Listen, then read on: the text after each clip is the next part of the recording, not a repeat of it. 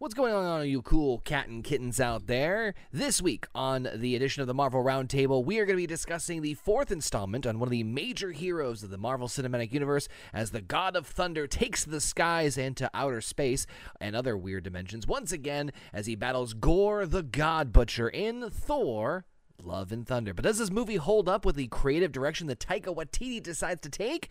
Well, we'll definitely talk about that and so much more as we discuss Thor, Love and Thunder right here on the Marvel Roundtable.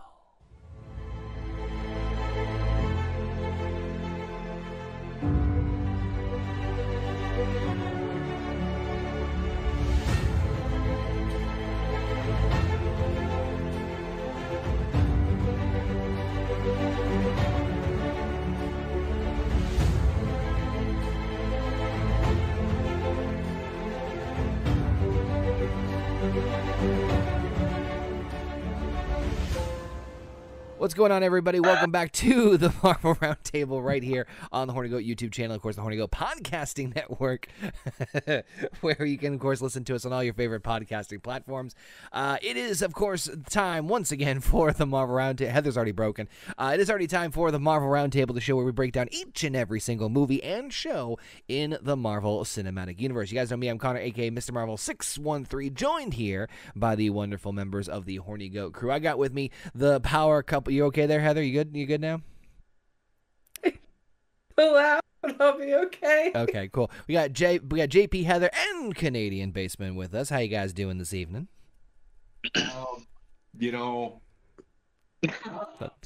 Not feeling full of love and thunder? Like Basement singing. I'm just gonna replace my sound with the screaming goats. Yes. I'm all in favor of that. Friday. I really wanted to like this movie because I love Thor. Oh yeah. I think he's the best character in the whole fucking Marvel series universe for me. And they made this a fucking joke. And the goats fucking suck. They have no purpose in this fucking movie. That's why I like them. It's one of the reasons I like them. For me personally, it came this close to like completely ruining the movie for me. There's no purpose for these fucking goats to even be in this fucking movie. The rest of the movie did that, so don't worry. I'm kind of with Basement on that one. So everybody really enjoyed this movie, so we're good. The end, wrapping up, short episode of the Marvel Roundtable. We're good to go. I'm sorry. It killed the movie for me. The whole Thor acting like a dumb shit throughout this fucking movie just what are they doing? Where are they going with this character? Nowhere. So if I have to talk, okay, just to like this, I did not like this movie. Yeah. Like I watched it. I watched the first 20 minutes and I turned it off. Because I'm like, is this a parody movie? Right? It's borderline. Yeah. And then I went right back and I watched the first hour of this movie and nothing had changed. Correct. The first hour of this movie is probably one of the worst things Marvel has ever done, in my opinion. The second hour has some bright spots. Though they are more technical. Taika Waititi can suck my fucking dick. I hate this guy. Like, Thor Ragnarok was fine, good enough. He hit gold. Yep. But this is just too much of him. I can see it. I can sense it, and I know because he's one of the characters that I wanted to die constantly. Almost did. Too fucking bad. Too much jokes. I mean, did anybody actually watch? Does anybody watch fucking 40 Marvel films and be like, I wish they had more Marvel jokes in them? I'm pretty sure. What, are you fucking brain dead? I'm pretty sure. What was it? Ant-Man was the first one where we're like, it was too many jokes, and then he does not have any handle on the audience. Nobody that watches Marvel movies want more Marvel jokes. They're at the fucking precipice of Marvel jokes. There's way too many already. Okay. Oh, you're gonna love the next thing we review then. That there wasn't funny.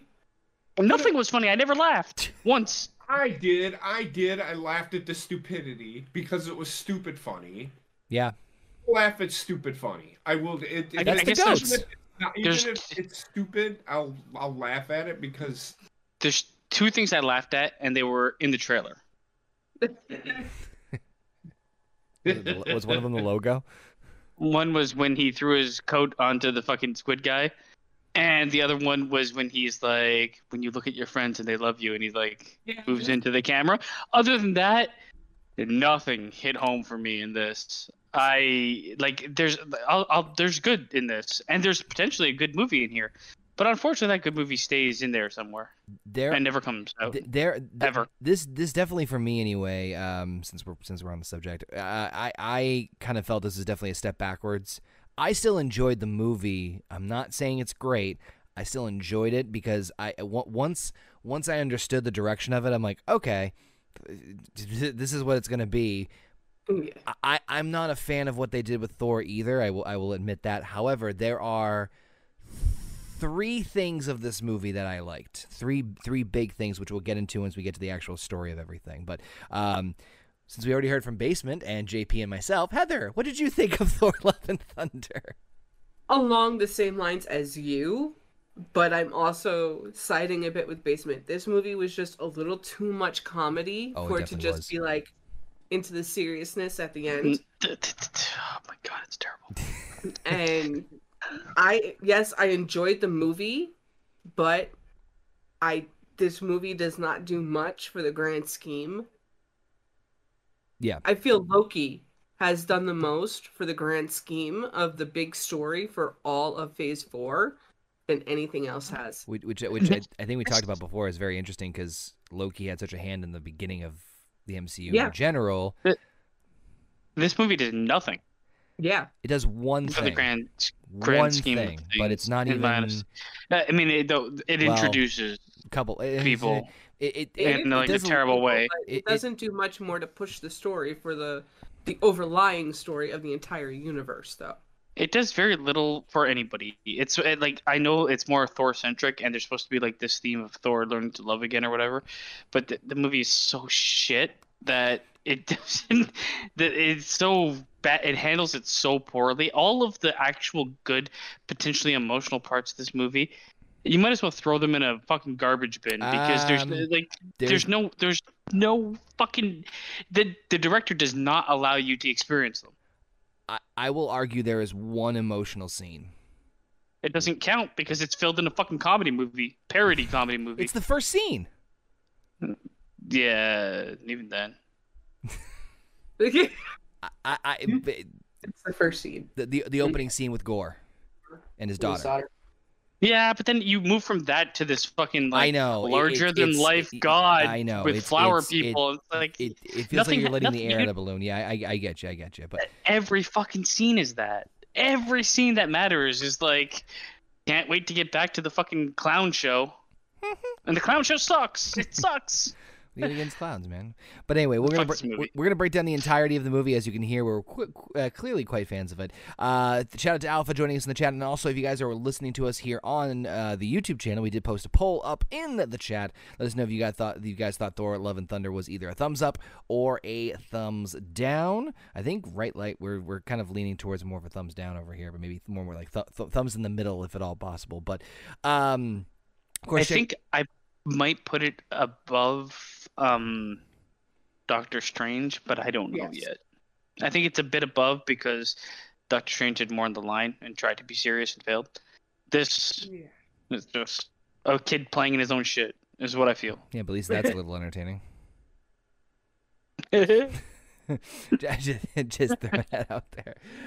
Make sure you check out all the other installments of the Marvel Roundtable. You can check out the playlist down below. We're almost caught up. We are dangerously close to catching up as we have only two other projects to review, and then we are caught up with the Marvel Cinematic Universe, which, much to Heather and Basement's much chagrin, they're very happy that we'll be caught up. And we'll talk to you guys more about the future plans for the Roundtable as far as next franchises, what's going to happen in the Marvel Roundtable, et cetera, and so forth in the next coming weeks. And make sure you guys subscribe. Check out more stuff coming out in the near future. We got some other gameplay, including some fun Ghost Recon we did last night, which always nothing ever goes wrong anytime we play Ghost Recon. It is always Smooth. Heather, wipe that look off your face. It is always smooth as silk. No issues whatsoever. It is always fantastic. So, somebody dropped a frag grenade as we ended the show. Or the fucking guy we're supposed to protect ran into a machine gun constantly. That guy was fucking stupid, okay? Look. Protect this suicidal man in the middle of, like... Well, the worst part was, like, cartel we like, Mexico. fucking protected him, and then he's like, I'm gonna go look at, like, go walk over to the area. Like, you dumb fuck. Anyway, you have to go check it out on the video. Check it out. So, real quick, when it comes to a little bit of the pre-production side of Thor, Love, and Thunder, there's really not too much that, and I can't wait for Basement's reaction because I know he's gonna be like, shocker. Shortly after the release of Thor Ragnarok... I know what you're going to say, I think. Shortly after the release of the third Thor film, Thor Ragnarok, in November of 2017, the film's director, Taika Waititi, and executives from Marvel Studios met to discuss ideas for another film, which was greenlit following the positive responses to Thor Ragnarok. Chris Hemsworth indicated that he was interested in continuing to play Thor in the MCU, despite his contract with Marvel Studios being set to end with his role in Avengers Endgame. By then, Hemsworth and Waititi had discussed that what they would want in a potential fourth Thor film, and Hemsworth said a month later he would consider returning if there was another great script. I love how even in the notes of this, another great script is in quotations. In July 2019, Waititi officially signed on to write and direct the fourth Thor film, with Hemsworth expected to reprise his role. Waititi was not this is the part. Waititi was not interested in repeating what they did with Ragnarok, instead wanting to do, quote, something more interesting for myself to keep the whole thing ignited and to make sure that I'm feeling creatively stimulated. So he dropped a bunch of acid and then did this movie. Got it. Taika Waititi is a guy that he'd be like, if you met him at a party, he'd be like, so I bought this hat yesterday and this hat's really cool. And like, he'd just like go off on some weird tangent of something that doesn't mean anything. And like, I've watched a lot of his stuff. And what you have to know about the director is he takes like serious things and he looks at them through the lens of like a 5-year-old. Yep. Yes. Yep. And this is this movie. Taika Waititi has done a few things with Star Wars. And you can tell when Taika Waititi is directing something because there has to be some semblance of stupid comedy in it.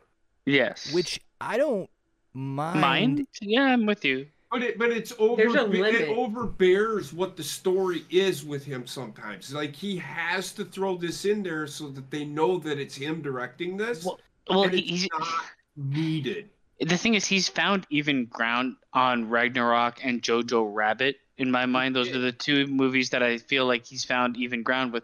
But when there's no one there to like rein him back from just being like, I'm going to go full on. It's Vince 5-year-old playing with shit patties. Yeah, it is. It's Vince Russoism. He throws something at the wall and hopes something sticks. Yep. Natalie Portman also agreed to return to the franchise and her character after her character was not included in Ragnarok following a single meeting with Waititi, who was given creative freedom from Marvel Studios to reimagine her role in the film, in which he offered to portray the character in a different, fresh way with license to be adventurous and fun and funny. Now, two things to note about this. The first is, I don't know if you guys know this, but Taika Waititi went to Natalie Portman while doing Thor: Love and Thunder because he's slated to do another Star Wars project soon and said, hey, you want to be in Star Wars? Yeah, I read that. His exact quote was, you would do great in Star Wars. Like, okay. Why is anybody hiring this guy? Like, I don't... Oh my god. For these projects, he does not fit in this universe. Sorry. The thing with Natalie Portman, I can buy her character doing this. Yes. But she did this kind of thing in Star Wars as Padme. But then they fucking ruined her fucking character by... So the they should never hire directors that don't respect the source material. Well, and this is him. He should be doing indie films and standalone movies, not this. Well, it's funny you say that. The other part I was going to throw to you guys is this is another one of those situations where he is our Marvel is once again adapting a more recent comic film or more comic series. So they actually took a lot of this movie was influenced off of the Mighty Thor story that involved Jane Foster inheriting the powers of Thor, and also a little bit of, obviously, sprinkling of Gore the God Butcher, characters that were really introduced not even in the last, like, 10 years or so. And we said the same thing with Miss Marvel being, again, a newer character. I was going to throw out there, do you think that, I mean, there is a shit ton of stories in Marvel, DC too, but Marvel, as far as how many fucking stories there are, do you think it matters if they take more current stuff, or like in terms of the comics and source material, or do you think that there's still plenty of other things they could do in previous stories and whatnot? Like, do you think there's any advantage to them doing more modern adaptations? And I think they've done enough to kind of like. The problem is, I think Marvel is at that moment where they've actually pissed off a lot of like the comic book diehards because of their pick and choose method and how they represent things.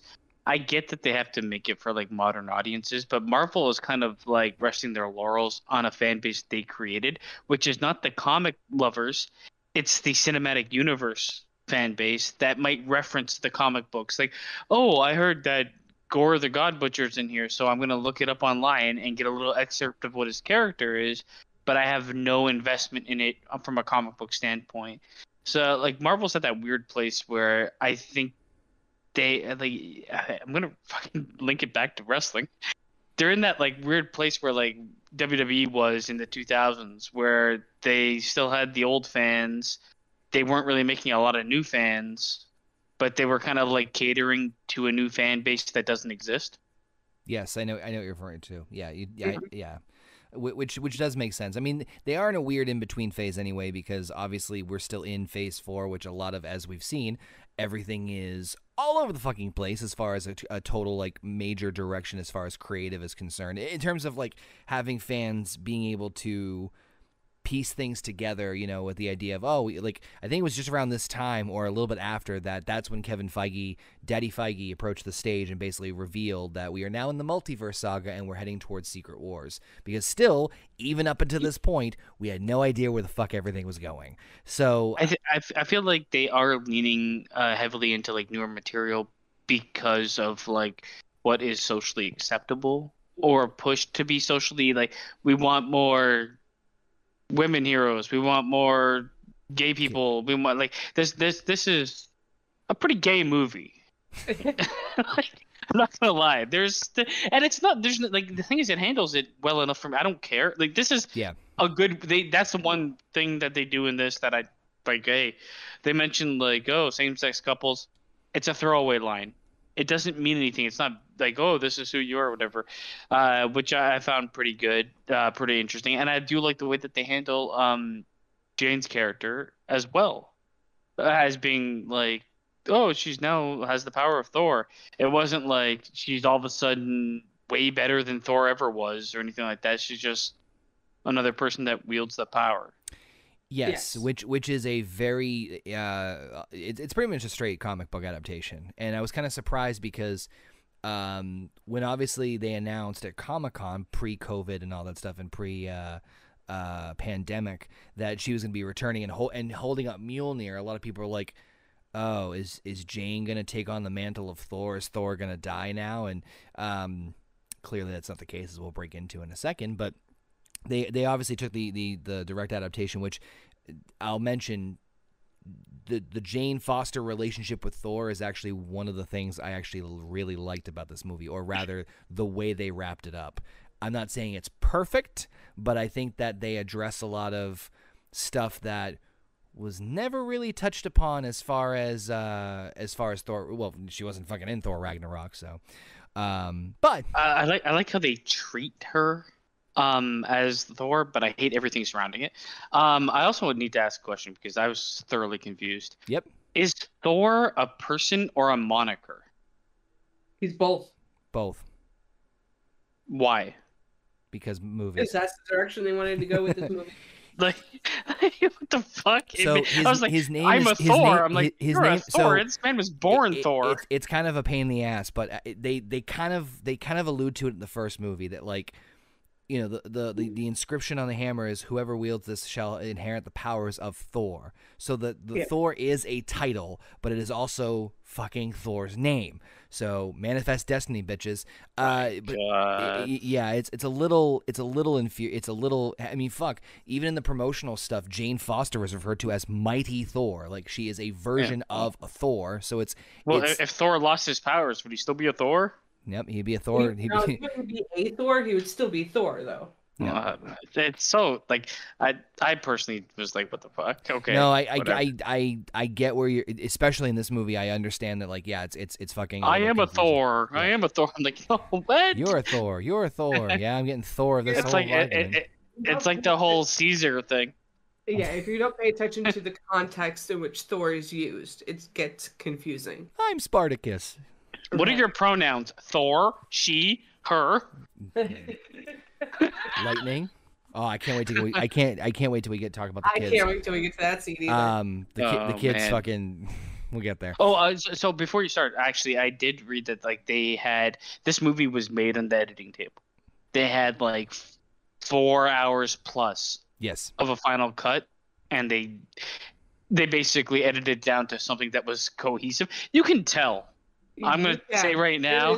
There's so many points where it's just like, it's like, did we miss something here? Floating kid's head. It's like, hey, this fun time. He just threw his coat on that guy at cancer. Like, okay, here we are. But yes, you can kind of tell that it was made in editing room. Honestly, though, like, you know what's weird? You know, I said, like, I criticize Doctor Strange a lot because that's a movie where, like, you want to get your CGI shit together, right? Yes. Thor would be this, especially this movie, because Thor goes into fucking space in different dimensions. You would think that, like, Thor would do the same. That Thor would I would think Thor would need similar, like, CG. But for some reason, I don't. Maybe it was just the glaring story that just like maybe. Although part of it could be the fact that they, and I think this might have been a clever trick, did the shadow dimension in black and white. That kind of like how they did. I don't want to talk about it yet, but all I'm going to say is that hit a lot. I think. All right, we'll get there when we get. I think this is one of the worst written movies I've ever seen. I'm not going to lie. The writing is terrible. There is, and it's the worst thing about this movie. The writing is so bad, and they don't even try. They don't even fucking try. There's one part I will. I'm not defending the writing. I can tolerate the writing except for one part, which I will get to when we get to it, and it's towards the end. And I think you know what I'm talking about. The writing is terrible. The acting is good, really good. The writing is terrible. Actually, I will agree with you on that. The acting is probably one of the best parts. But anyway, let's kick things off with Thor: Love and Thunder. So we are introduced. And what's up, Real Cody, joining us in the chat. We are introduced to Gorr, the last of his people, spending his days striving to survive on a barren desert with his daughter, Love. He prays to his god, Rapupu, for help, but Love soon dies of starvation. Just as he begins to hear a voice calling out to him in the distance, Gorr discovers an oasis where he finds Rapu, who had killed the latest wielder of an ancient weapon known as an all-black, the Necro Sword. Rapu makes fun of Gorr for his helplessness and refuses to provide any assistance. Feeling betrayed, Gorr claims the Necrosword and beheads him and vows for the elimination of all gods. I don't give a shit. I love this the start of this. Most contrived of all plot conveniences. Wait, is it really that Gorr claims it, or is it the sword chooses? So it's a little bit of a little from column A, a little from column B. We do learn later on in the movie that it's kind of a combination of him accepting the sword, but by doing so, understanding that it corrupts him a little bit and pushes him in the wrong direction. Except for the sword part, I really enjoyed the intro, to be very honest with you, and you're not gonna hear me say that much. I think Christian Bale is easily one of the best parts of this movie. Yep. You hardly see him, but he does actually leave it on the table. When it comes down to it, though, it's like, oh my god, oh yeah, and then she dies. Then there's an oasis so he can meet his maker.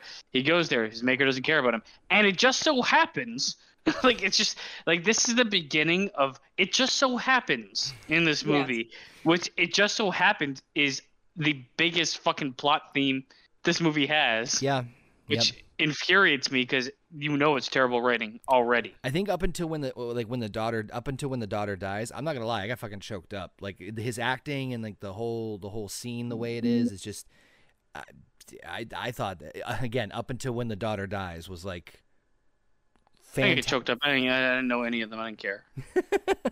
It's like I get what you're saying. It's just like there's no backstory. There's nothing going there. Yes, they're the last of their kind. And then I really didn't jive with the actor. Yeah, he came off a bit. I know he's in like what they do in the Shadows. I think the TV show or the movie. He's in one of them, but he came off as like stage actor in a movie scene. Yeah, I get where you're coming from on that. With his facial expressions. Yeah, this is where the CGI was like weird because it felt like he was doing this a little bit without moving. Yeah. It just so happens he has the guy that was trying to kill him dead somehow. He's eating. We're celebrating a feast by killing the person who had the necrosword 2 feet away from you.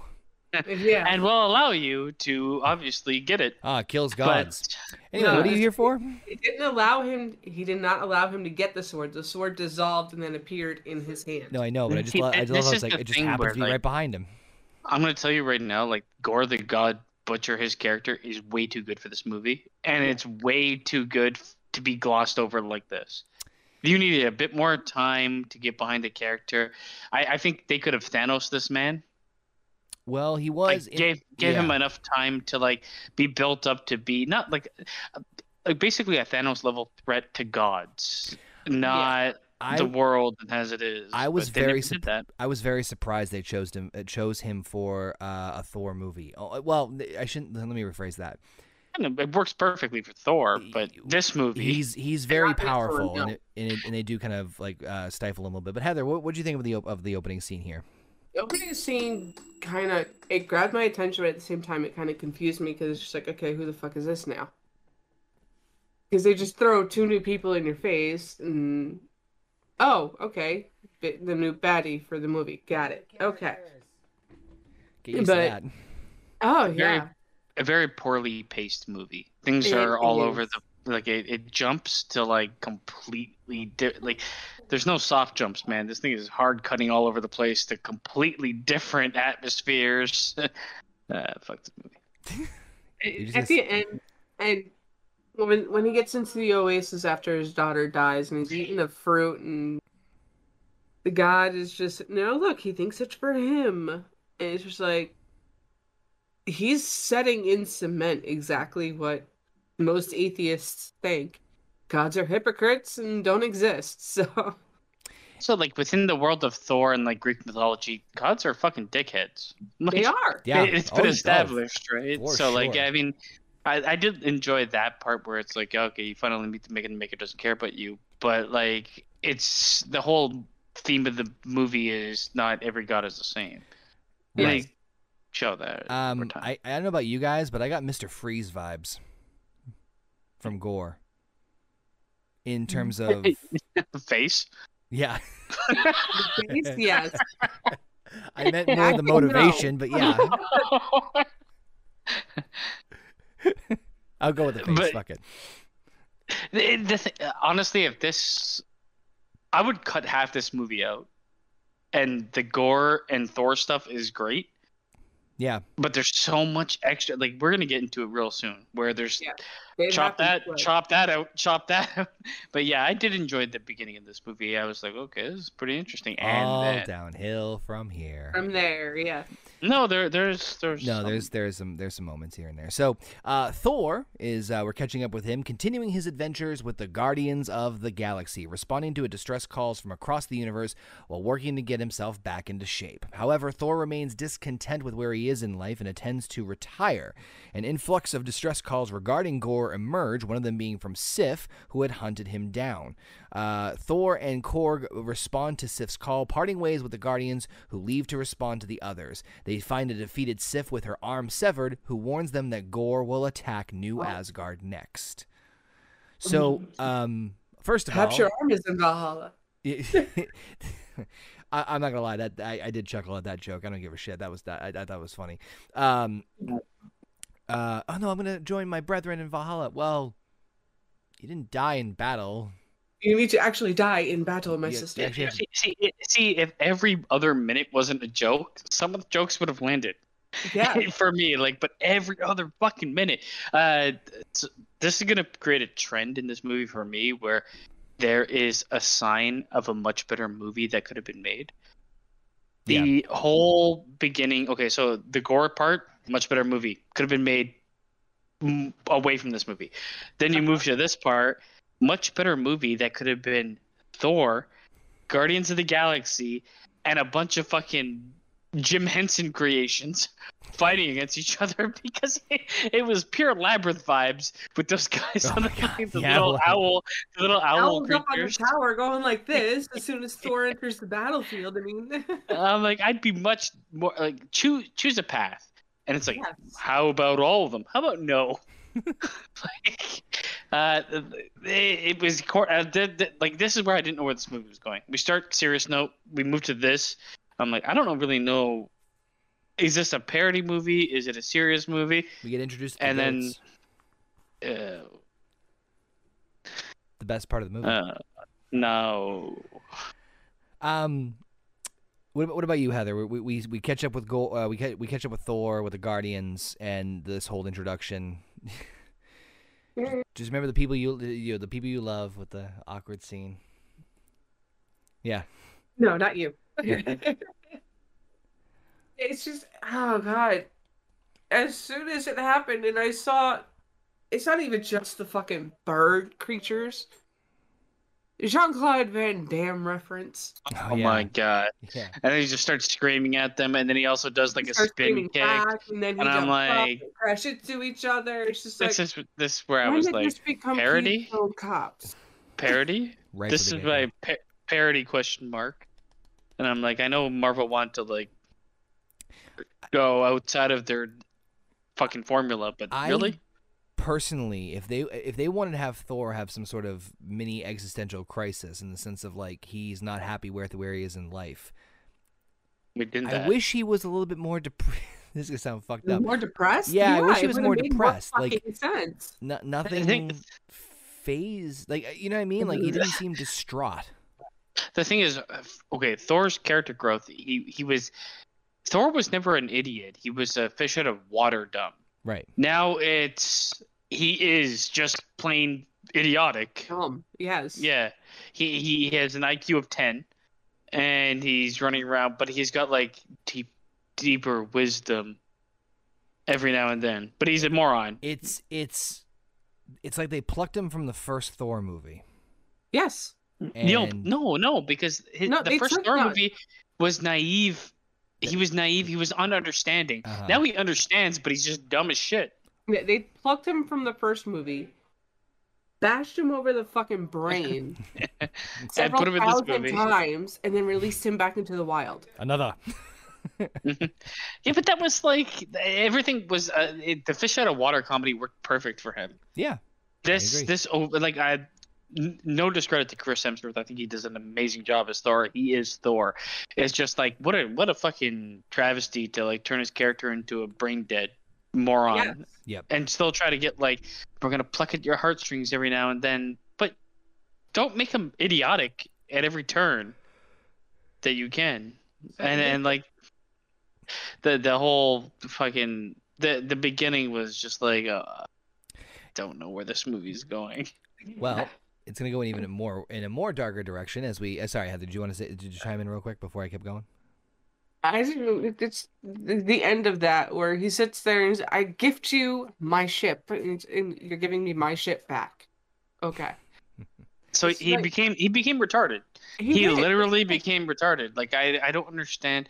I get there's like, oh, it's a comedy value and someone being stupid, but like, you have to make him a moron.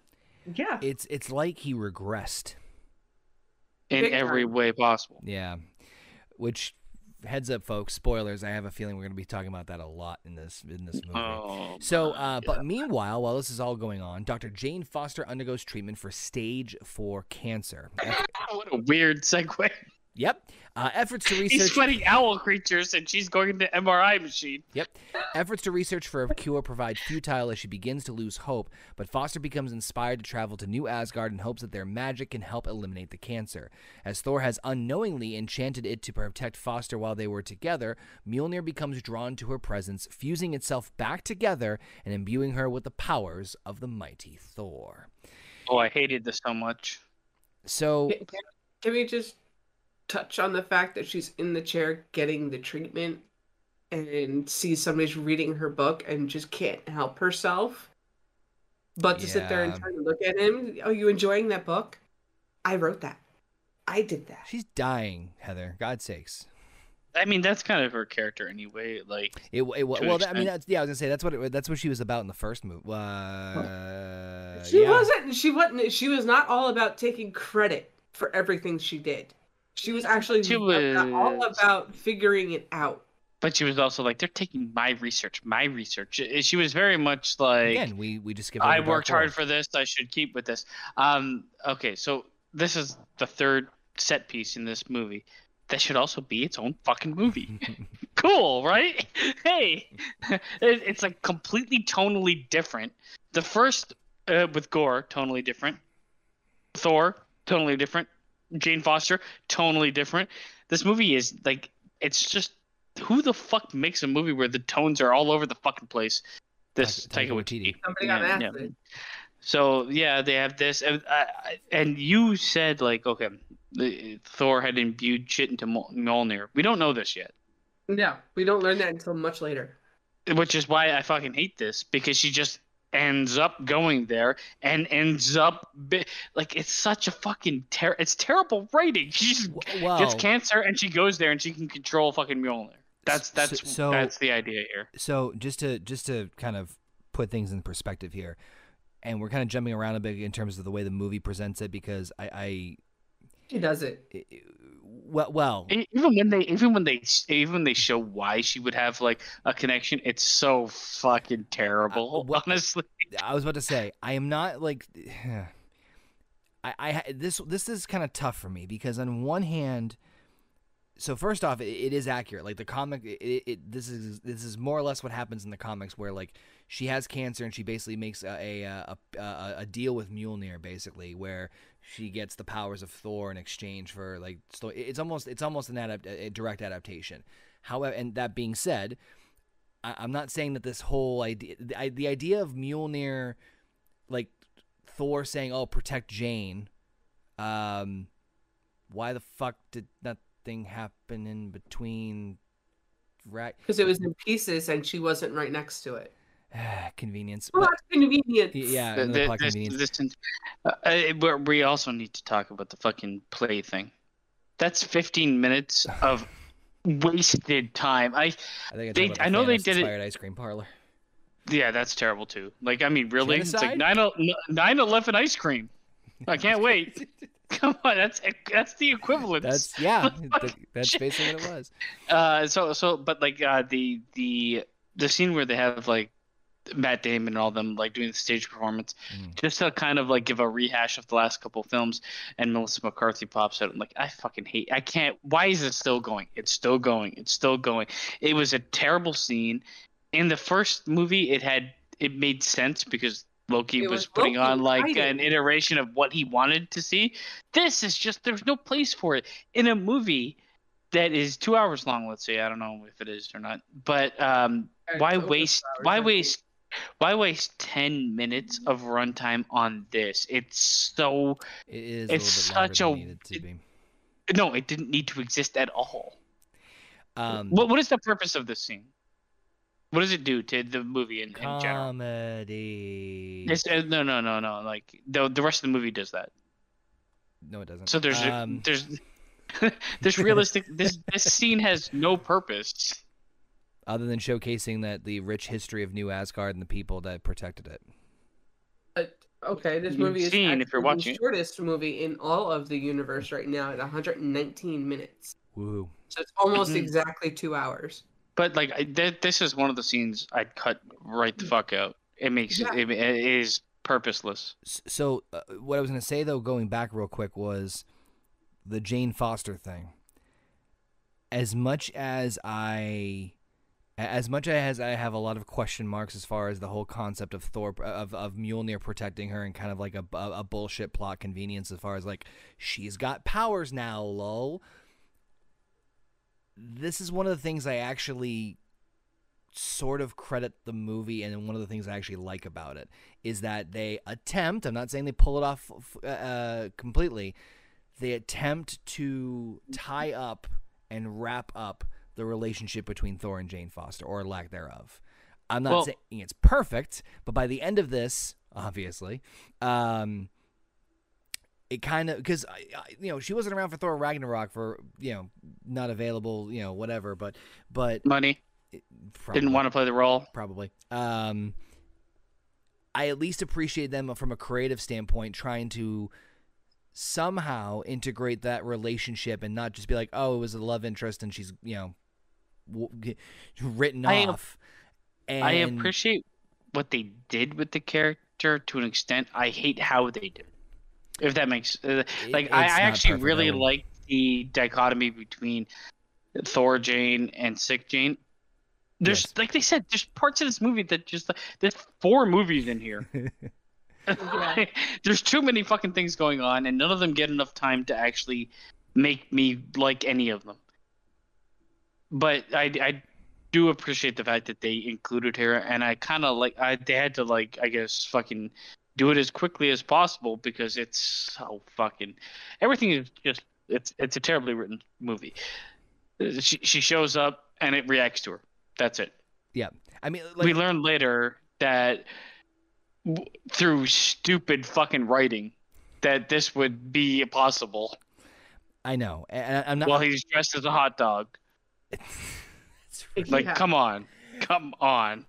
Like I said, I'm not saying that that every nook and cranny of the whole thing in this movie is perfect. Obviously, there's clearly, but I do appreciate them or whoever, whether it's Taika or whoever wrote it together, coming back to the relationship and trying their best to wrap it up, but also sort of use it as a catalyst to kind of be the and I'm talking more towards at the very, very, very end, obviously, as far as the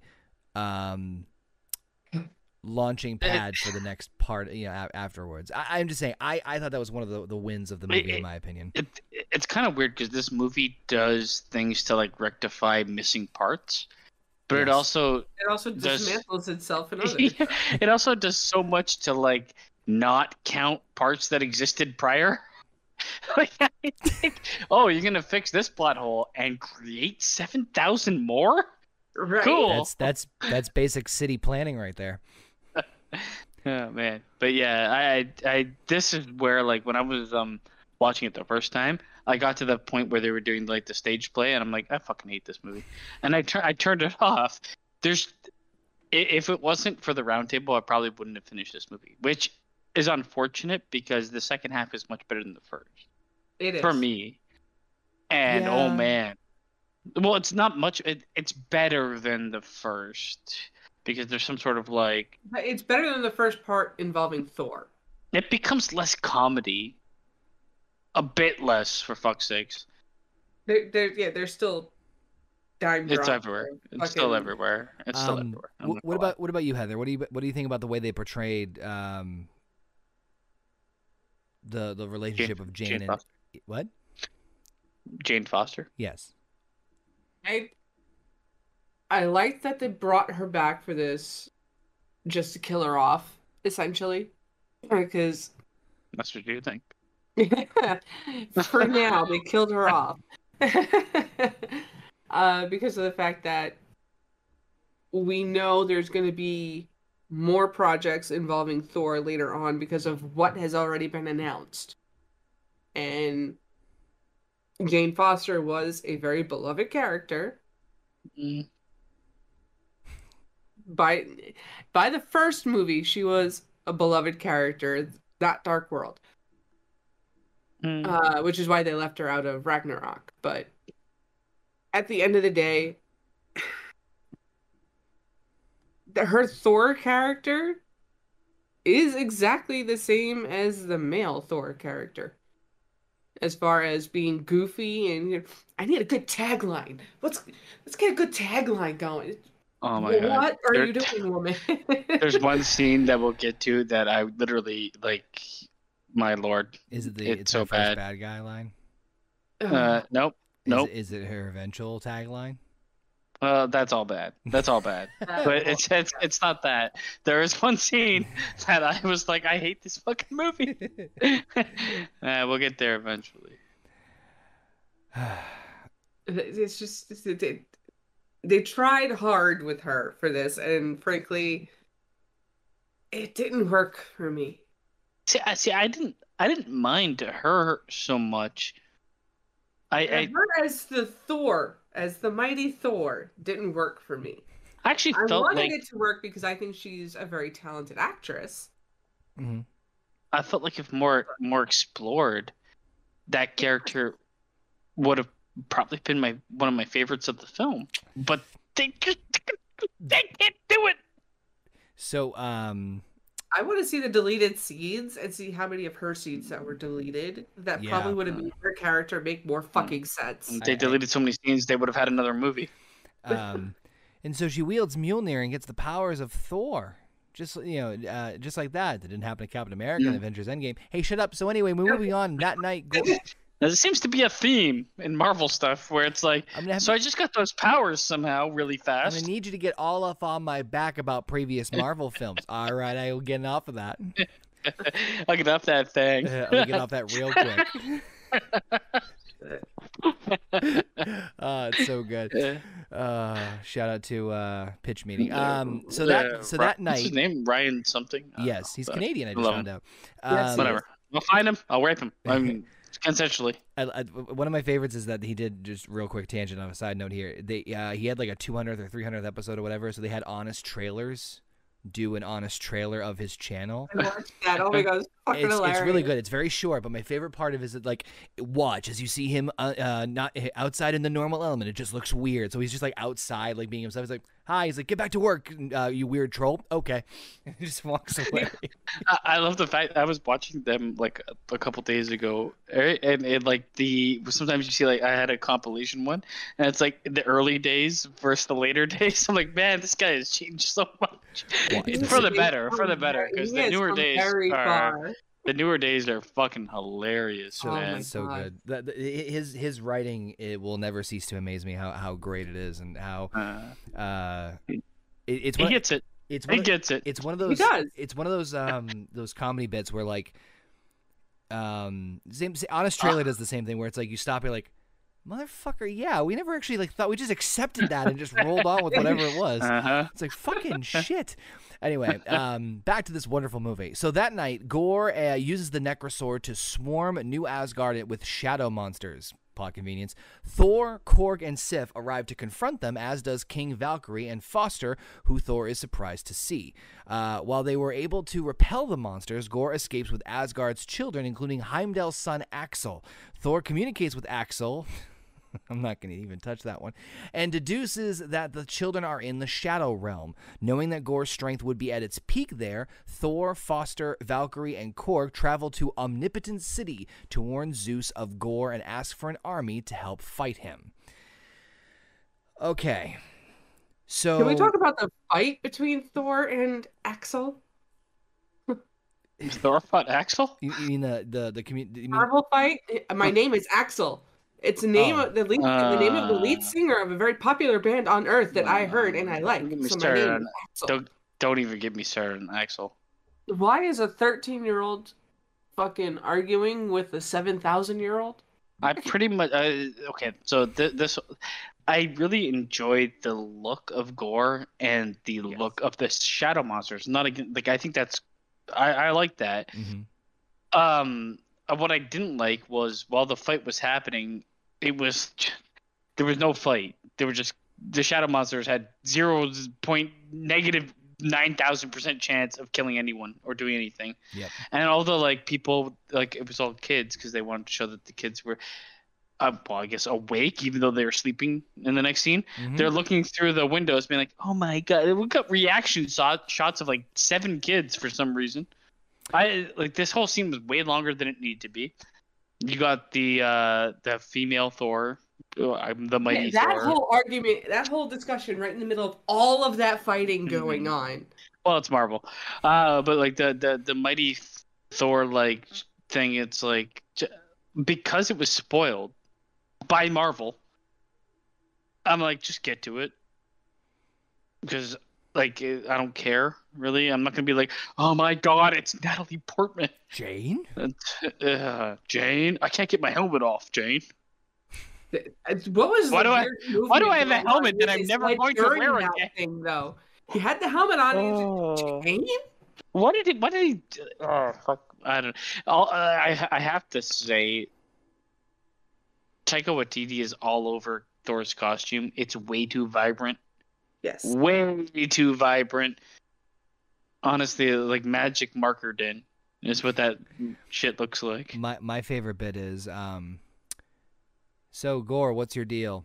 Gods are selfish and they should all die. They're all selfish, huh? Yep. They only care about themselves. So you're gonna lure one out by kidnapping kids that he cares it's stupid about. As fuck. It's so stupid.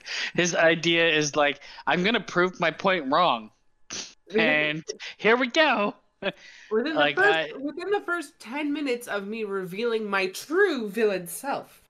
So so the writing in this movie, right? Yeah. Yeah, pretty good. So I can't remember, because I at this point now I'm going off of memory more so than, when I first saw this out in the theaters. Did Gore at any point in time during this fight in New Asgard try to take Stormbreaker? No.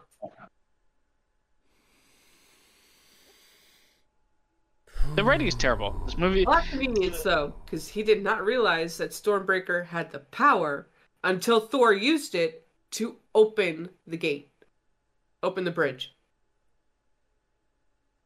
There's so many problems. There's so many problems with it. He might not have known of Stormbreaker's power to open the Bifrost at this point. As I said, like convenience. Gore had no idea he could use Stormbreaker to do it. The problem with this movie is, like, I feel like there's a lot of exposition that is left on the cutting room floor. You mean like the idea of like one or two sentences could have made things a lot better? Yeah, like 90% of the movie to make sense. Like they just left it on the cutting room floor. I kind of hate New Asgard, to be honest, and like. What's with the my god! Nobody outside of New Asgard having a fucking panic attack about it. The fact, you know why I turned off the movie? It was at the point where Tessa Thompson is like doing a commercial for Old Spice. Yes. That was when I was like, "What is this fucking movie, man?" I thought we were watching a Thor movie, not this. What a pile of crap! But like his motives make no sense. Steal the kids. Well, the motive makes sense, but the motive to lure out Thor alone. No, for his character, it makes no sense what he's doing. It's like gods are selfish, so they're gonna help save kids.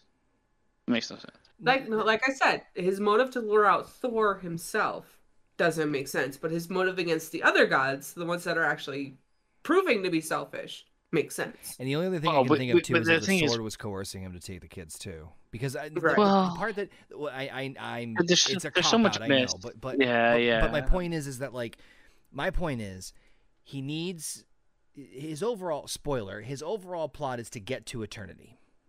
Yes. Right? We know that. The only way he can get to eternity is through the Bifrost, which he finds out that Stormbreaker can do. But I didn't remember any part where, like, I don't understand why he just didn't attempt to, like, cut out the fucking middleman and steal Stormbreaker when he fought Thor the first time. Because at that point, he didn't know that Stormbreaker could call the Bifrost. He thought he was going to have to lure out a certain person to do it. So is that why he stole the kids? It's almost like if if the character had more storyline. Like, first of all, he's the God Butcher. We see him kill one god And all of a sudden, he's tyrannical. He's killing all these gods. It's like, what the fuck? What? That's like the other thing that. That infuriated me. But because like if you showed like him his like ideals wavering because of the sword's influence, I could have got behind this way more. Like if him like killing like a couple gods, that like cut out that whole fucking acting scene and put in him killing a god or two, a couple that are like selfish and then one that's not, but like the sword influences him to do it, and then I'm getting here. Honestly, he should have just fucking kidnapped Heimdall's son. Yes. It came with the ability to control the Bifrost instead of a bunch of other kids. I don't think Axel can summon the Bifrost. He only has the magical seeing eyes that his dad had. But with the sword and he was able to summon it with the sword and the platform in Asgard, right? I don't really know what Heimdall, yes, in Asgard. So I'm wondering, like, what, like, I would have rather see him try to like use his son as like and build the rest that was necessary for him to summon the Bifrost instead of kidnapping a bunch of random fucking kids. Because like every fucking scene they show these kids in, they don't seem like they're in a movie. Half the time they just look at the screen like they're like the 18th take in a movie they don't want to be in. Yeah, and to your point also, Basement, they kind of mentioned throughout the beginning of the movie Gore going around killing these gods because of the fact that the god of the planet they were on when we first see Thor, their god was killed. And then all the other distress signals that popped up on the Guardian of the Galaxy's ship were because of other gods being killed. So they alluded to it, they just didn't show it. I just hate the fact that like the two most interesting storylines get the least amount of time in favor of terrible comedy and things that shouldn't be in the movie at all.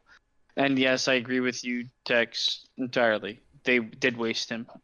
And it's not Christian Bale. Christian Bale did an excellent job. No. It's the writing and the direction of the entire movie. I'm going to say this right now. This has been his best role since American Psycho. There is... You didn't like him as Batman? No. The first Batman he did all right.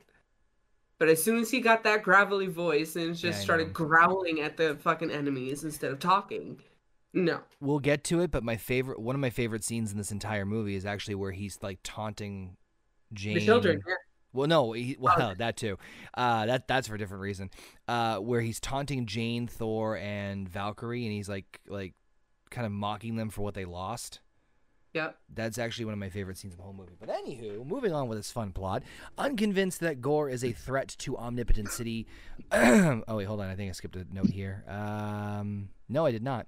So, I feel like they skip a note in the entire fucking movie with some of this. So Thor, Jane, Valkyrie, and Korg go to Omnipotent City, which is the host of all the gods. Like I said, with the idea that they're going to raise an army to fight Gore and stop him in his evil ways and stop all these gods from being slain. But apparently, after conceiving or going to plead his case in front of Zeus after being flicked too hard, as I know Gina and Heather enjoyed. That night, unconvinced that Gore is a threat to Omnipotent City, Zeus instead has Thor captured, forcing the others to intervene and fend off Zeus's men. The idea being that if Zeus can't, if Thor cannot recruit an army, he'll at least use Zeus's thunderbolt to at least stop Gore the God Butcher. In the scuffle, Zeus uses his thunderbolt to destroy Korg's body, only to have his face remains intact, although this is enough for him to survive. Enraged, Thor uses the thunderbolt to impale Zeus in the chest, which Valkyrie steals as the group escapes to confront Gore in the Shadow Realm, and on the way, Thor learns of Jane Foster's cancer diagnosis, and the two rekindle their relationship. Okay. Omnipotent City is a lot to fucking unpack. First of all, the idea that every god is pretty much there. Every god, including, I don't know if you guys caught this or not, off screen they said, hey, it's the god of carpentry. Mm-hmm. I got it. Basement, no.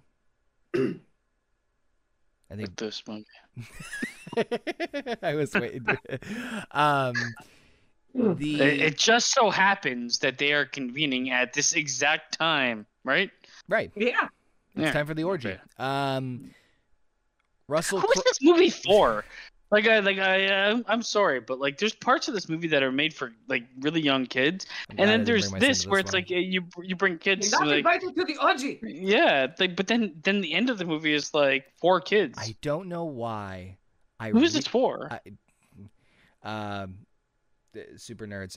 I don't know why, but I love Russell Crowe as Zeus. I don't know why. I don't like the accent he was using. Well, he's hamming it up real hard. Yeah. I mean, Italian. Well, it's Australian Italian. His little like pansy flair. I can't legitimately put a finger on why I enjoy his performance. I can't like sit here and say like it was magnificent. It was beautiful. He was a dick, which that Zeus.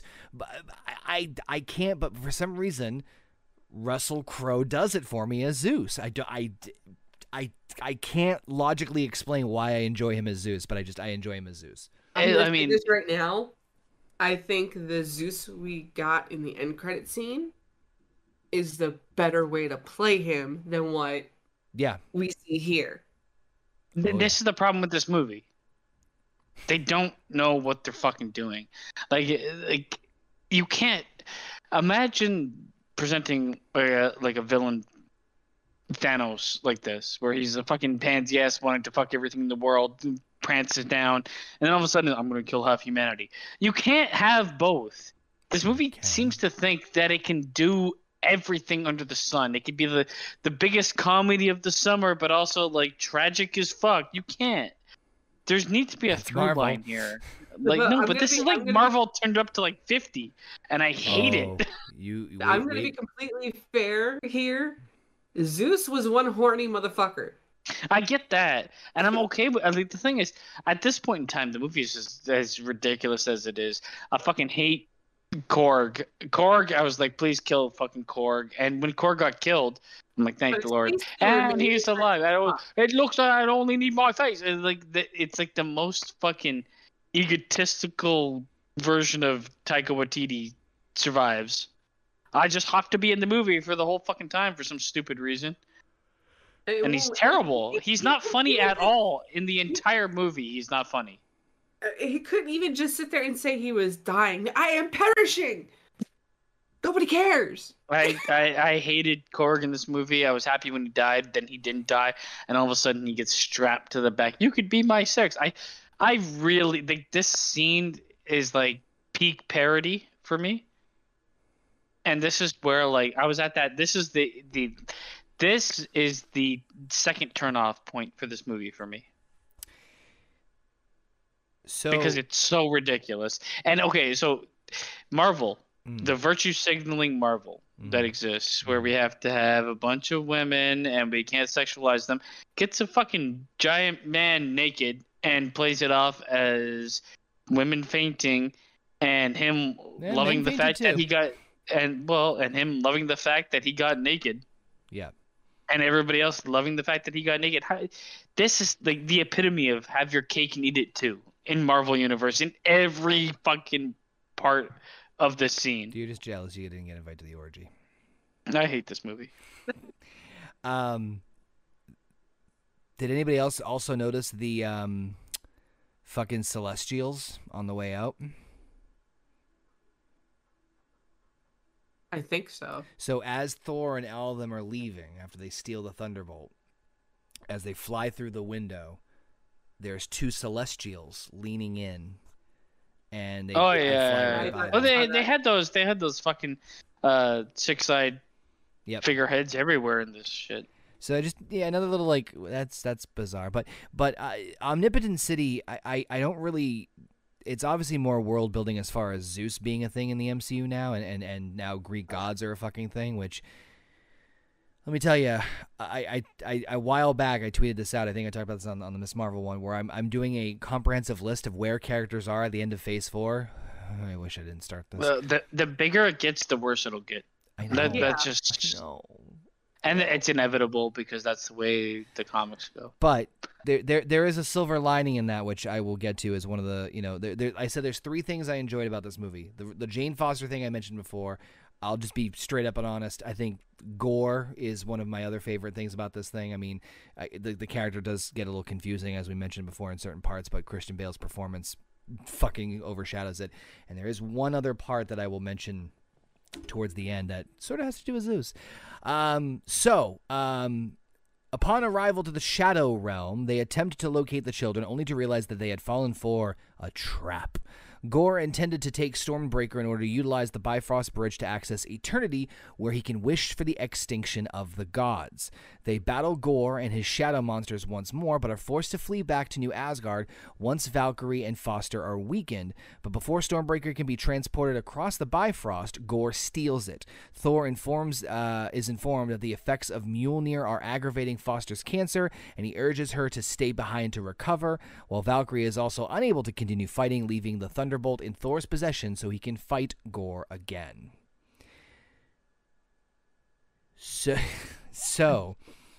I actually, first off, I don't give a shit. I laughed when the goats fucking hit the asteroid. I don't give a fuck. That was. I did too. That out of all the, I know the goats, the screaming goats can get annoying.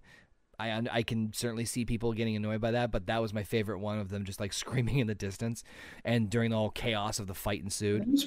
Those are the 2 situational spots where it was perfect timing for them to scream. One, when they're jumping off of the pier and looking like they're going to fall into water. Scream. Anybody would.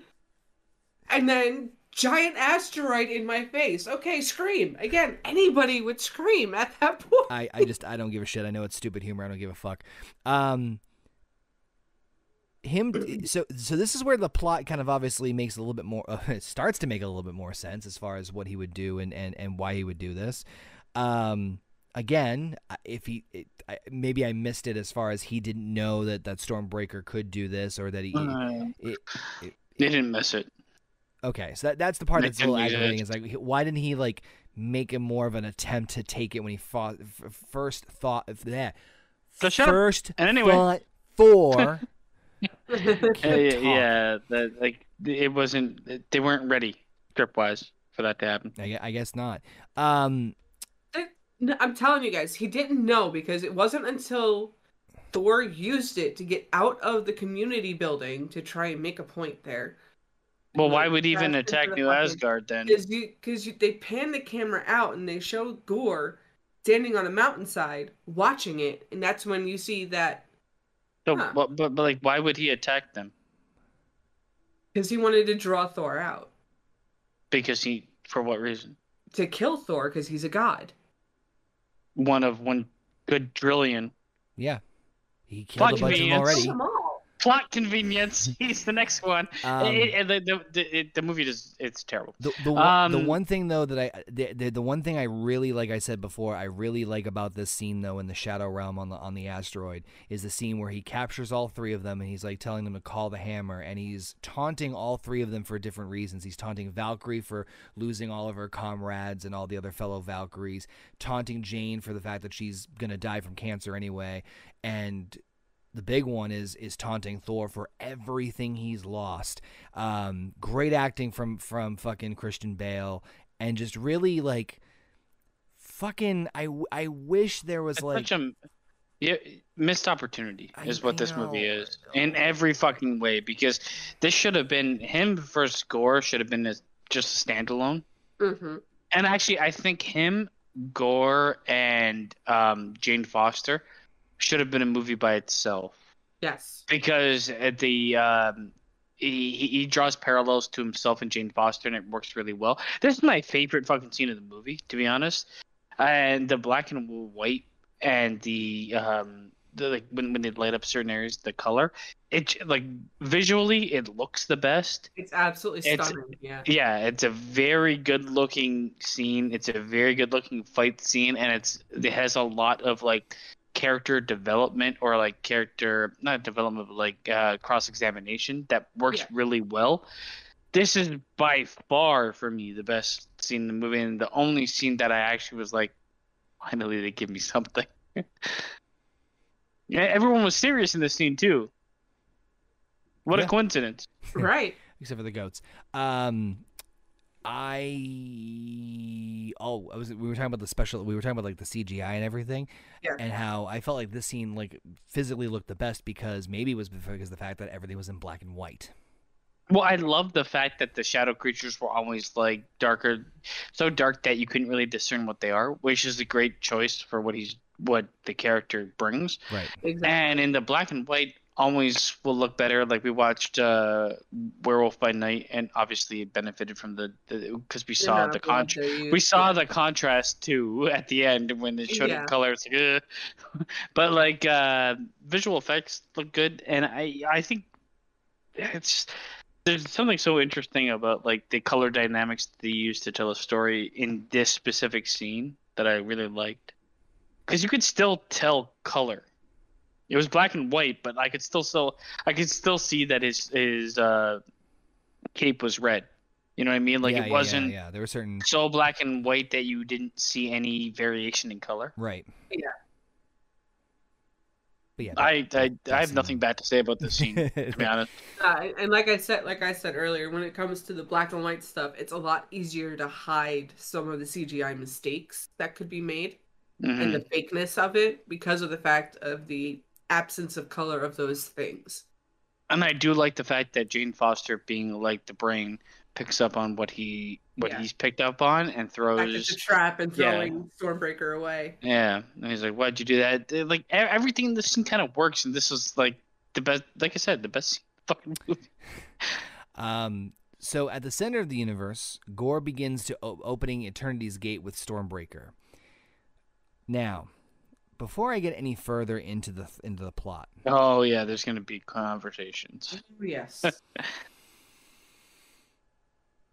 It doesn't make sense. So the concept of eternity as presented in the MCU is if you reach eternity, you get any one wish you desire. Thor knew where eternity was. Thor had Stormbreaker and the ability to summon the Bifrost. So you know what my question's going to be?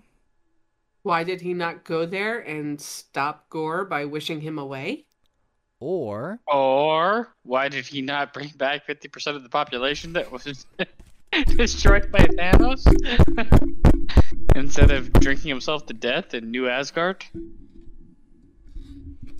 I also hate the fact that there's like... I'll take both. He loses Stormbreaker, yet he can summon Stormbreaker. What's the range? Right? Like, and also, like, how strong is Gore to like rip it from Thor's hand? You know what's funny? You mentioned that. That is one thing that kind of I did scratch my head a couple of times at as far as this movie is concerned. On one hand, I appreciate it because it's Gore as like an everyman, like he's just a regular schmo, and he's just being he's souped up and super corrupted and being pushed in a direction because of his grief and his loss and his frustration and rage. So on one hand, I actually like that. On the other hand, it does create this like the power scaling in Marvel in the MCU is fucked up. It doesn't make any sense. Yeah. Right. It's convenience based. Yeah. So it's kind of. I can forgive it a little bit more in this movie because bigger picture I can sort of, and it's a one-off character, spoilers. But yeah, Eternity just that infuriated me.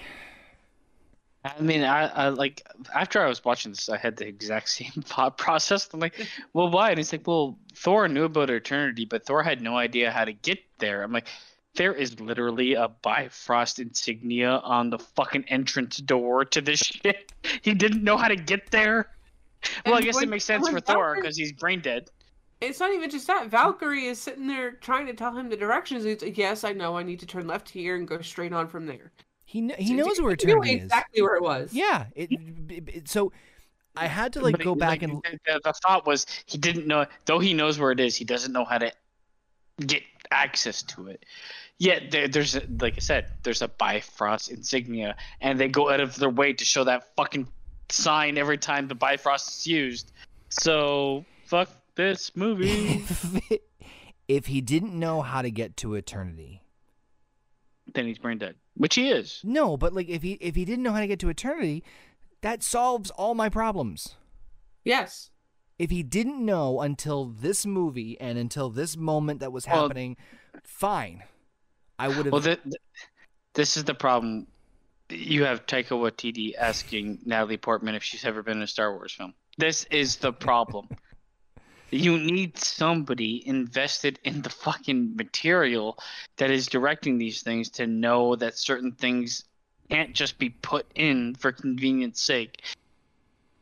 Like honestly, like the beginning of Marvel movies, I was always like, they get a bunch of like well-known directors to direct these, but a lot of those directors are like, we don't have like space to do what we want with Now it's gotten to the opposite end of the spectrum where you give them too much and they have no connection to the source material, so they're like, we're just gonna kind of hit the reset button on that and think that people won't notice because explosions.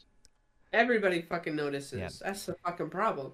So, anywho, Thor arrives and imbues the children with the power of Thor. My fucking god, I hated this. Where was it? Giving them. Why are we rooting for Thor? In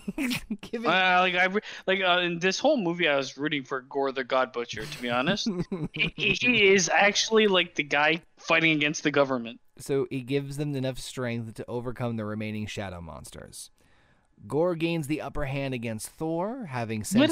It's this movie fucking stupid shit. He gives them he empowers their weapons, and they also all of them learn how to fight simultaneously.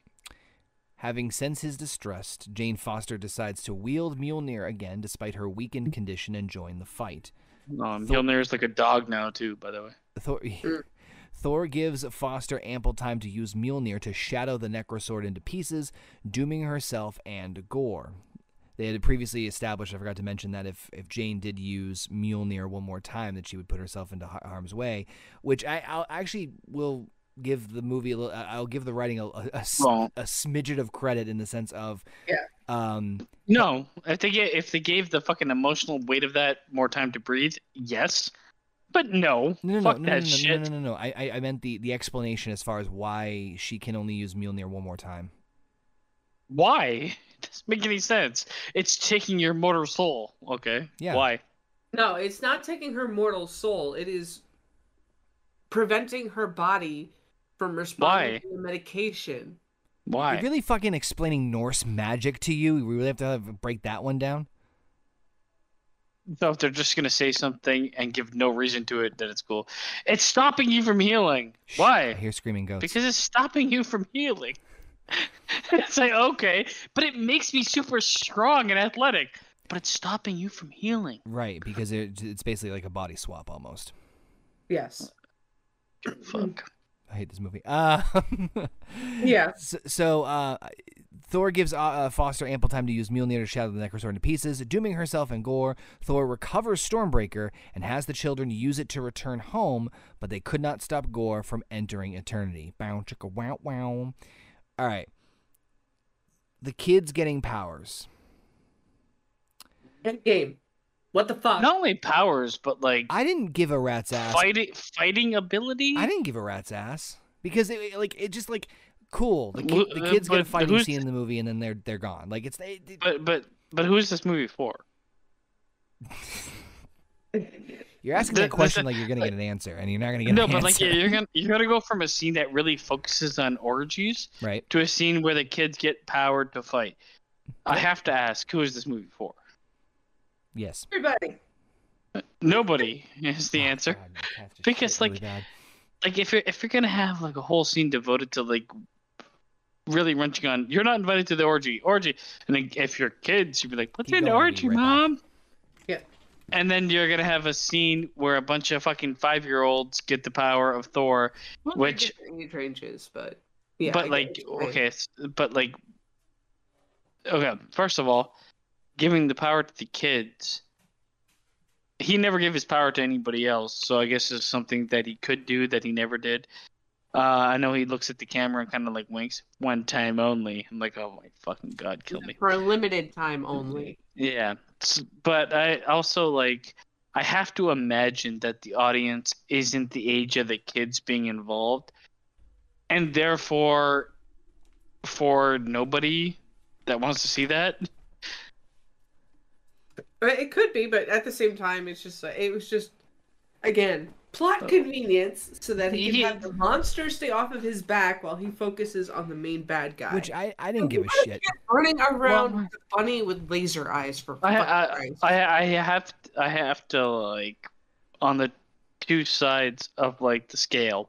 One is orgies and one is kids with powers. In the same movie, you kind of have to choose a side. You can't have orgies and kids with powers at the end of the movie. You just can't. I agree with Tex. Thor new movies need Loki in them. Yeah, that would definitely would have helped. Although the peak conflict, in my opinion, was definitely Ragnarok, as we talked about before. But I didn't give a shit about the kids being in this. How did none of the kids die?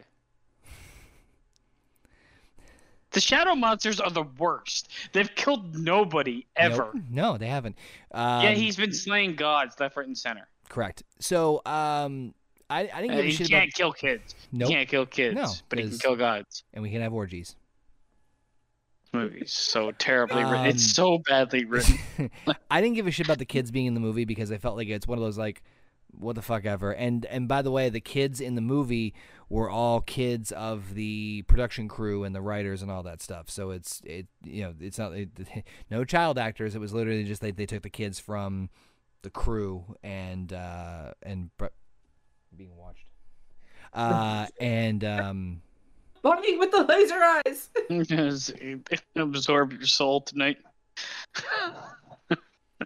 Oh, one eye. What the fuck? Cyclops. Oh god.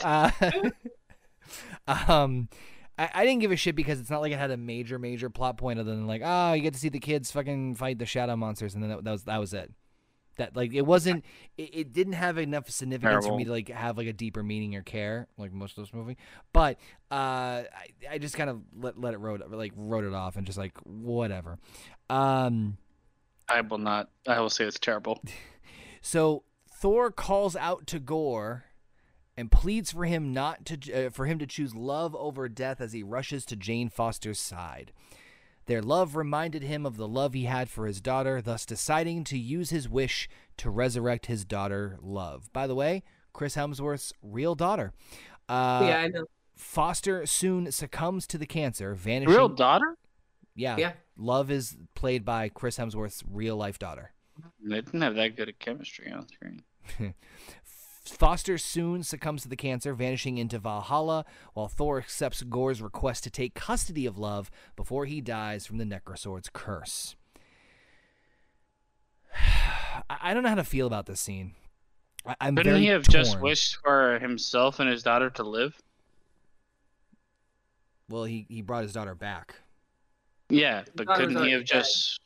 Yeah, but couldn't he have just said, I want myself and my daughter to stay alive and have a happy ending? Well, he wished one wish was to bring her back, so I don't think he can do two wishes. I think it's just one. What if it's just one wish? I want me and my daughter to live. I want my daughter alive and... Well, he's dying. Just a constant run-on sentence. Fuck this movie. I don't know how to feel about this part. I'm kind of torn. Like, on one hand... It seems like a needlessly complicated business transaction. It's very much like it's anticlimactic for me. Yeah, it's very much cop-out ending. Love. You wanted love. It's like, okay, raise my kid. I'm dead. I mean, he was going in there to wish the death on all the gods. Yep. And all it took was Thor sitting there saying, do what you're going to do. I don't care. I get like around and to walk away, and Gore going, "Don't you dare turn your back on me." this is the problem with the like underdeveloped storylines of Gore and Jane Foster, because this scene really relies on the idea of him looking at Jane Foster in Thor's arms and seeing himself with his child, and kind of like being like, what's the point of life if a god can care that much for a human or whatever? Then I've accomplished my mission already. But we haven't seen enough of any of that to get that. So it's just like a vision of something kind of changes his entire mind, which I kind of hated. He's so underdeveloped, and he's so good to be underdeveloped that I hate it. I hate it. I did like the way Eternity looked and the whole like visual aspect of it. Yeah. I think like outside of the CGI, a lot of people like shit on the CGI for this movie. I won't, because a lot of it's in fucking darkness. Yeah. Visually, I think this movie is actually pretty good. No, I don't. I had no real issues with the CGI or any sort of the visual shit. Yeah, the ending I'm kind of torn on. I kind of like the way. I'll be honest. I kind of like the way they sent Jane off. I think it was such a non-realistic version of somebody dying from cancer. Well, no shit. They're also talking to fucking eternity. Yeah. So how realistic are you gonna fucking get? Hey, you're gonna involve realistic shit like that. You better pay some respect. Let's talk about a realistic death involving a woman who's able to fight off cancer using. I'm sorry, what was that? Fucking Mjolnir. Hey, if you're gonna hit those emotional low-hanging fruit of cancer and what it does to somebody, you're gonna have to pay that shit off. You can't just pick and choose. Fuck that shit. I like, this is where I kind of hate him, because they're gonna be like, oh, we're gonna hit you in the emotion with the cancer thing, but then we're never really gonna actually deliver on it. Doesn't it really fade off into stardust? That is kind of like a kick in the nuts to anybody that's ever dealt with anything close to that. Where it's like, oh, and all of a sudden she's happy about everything, and then she's in the afterlife. Okay. Why is she whispering her chosen tagline? Yeah. When she literally said it 5 minutes before. I think it's different. Acting. Like, my understanding was that she came up with a new one, and I was cool with not hearing it, but I hated the idea that was a plot point. Yeah. In the aftermath, a statue of Foster as the mighty Thor is erected in New Asgard. Sif and Valkyrie begin training the new children in combat, while Korg's body fully regenerates as he seeks to produce an offspring. Thor, meanwhile, starts to raise Love as his own daughter, entrusting her with Stormbreaker while he wields Mjolnir into battle. The two begin traveling the galaxy, offering assistance to whomever needs it, becoming known as Love and Thunder. The name of the fucking movie. It's so unearned. I hate that ending, to be honest. So, of course, the other two big things we're going to talk about real fast before we wrap this up is the mid-credit scene and the post-credit scene. Post-credit scene I'll start with first. Foster arrives at the gates of Valhalla, where Heimdall welcomes her and thanks her for helping save his son.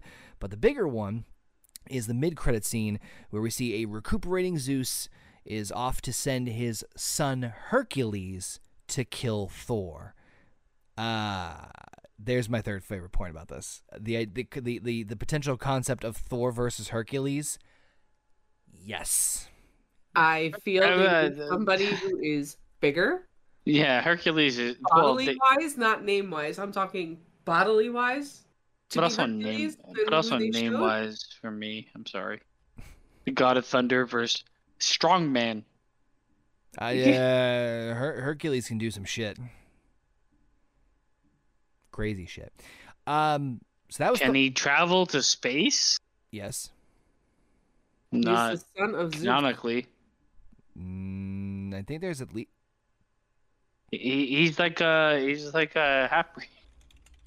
He's a half breed. Yes, he's a demigod, but still. Yeah, he's a half breed, and he's kind of like on Earth the entire time in Greek mythology. But cool. I guess he'll live in space. So the two things I want to take away from the mid credits and the post credit scene real quick, and then we'll talk about the whole movie as a whole. Is the first, the idea that they're setting up a Thor versus Hercules, I'm assuming in Thor 5, presumably Thor 5, if there's going to be a Thor 5, which, as long as Taika Waititi's not directing it, sign me the fuck I'm up. all for it. I've heard like that is definitely not happening. What? Taika Waititi, I think he's been like excommunicated. Yeah, I've heard he's not going to be doing the next Thor movie. The post-credit scene with Foster arriving at the gates of Valhalla may not seem like a lot. It might seem like a happy-go-lucky ending. However, I think that it's another part of world building. You know, especially in the last couple of Marvel projects, we've been introduced to new dimensions and new areas of new religions and cultures. Yep, Moon Knight explored a different area of the afterlife. Black Panther explored the different area of the afterlife. So just keep that in the back of your head that like Valhalla is an actual physical plane of existence that we can actually physically visit, whether it be to seek out Jane Foster again, or I think could be more importantly used is to bring back 616's version of Loki. Well, if they go that route. It's or too Odin, much. Everything or is like, take your pick. Honestly, it's not looking good for Marvel in my mind. There's just too much. It's just too much. Nothing means anything. It means everything. No, I honestly, I like 10 years. Marvel's in trouble in my mind. In all honesty, it's gotten too big. And I am a little. Phase 4 has shown me they don't know how to handle too big. It's too big, Daddy Feige. Well, that being said, that wraps up Thor: Love and Thunder, one of the best cinematic masterpieces that Marvel has ever produced. So, Heather, talk to me about what you thought about Thor: Love and Thunder. Highs, lows, and what would you rate it out of 10? And for me, there was too much comedy.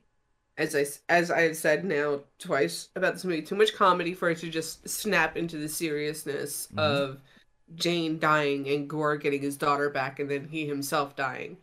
But I enjoyed this movie as a standalone movie, not even a fucking sequel or a threequel. As a standalone movie, I enjoyed it. But the fact that this movie has not given us any inclination into what is anything future. Wow. Hercules. Or the entire Marvel universe, aside from we may see Thor fighting Hercules. Yep. This movie has done exactly everything that all the others have done up to this point, and that's absolutely nothing for the entire Marvel universe. I mean, we got our possible next big bad in Kang all the way back in Loki. And since then, there's nothing. Absolutely nothing between then and now. As far as what's going on with Kang and the possibilities of what's going to be happening with Kang. So with that being, again, as a standalone movie, I enjoyed it.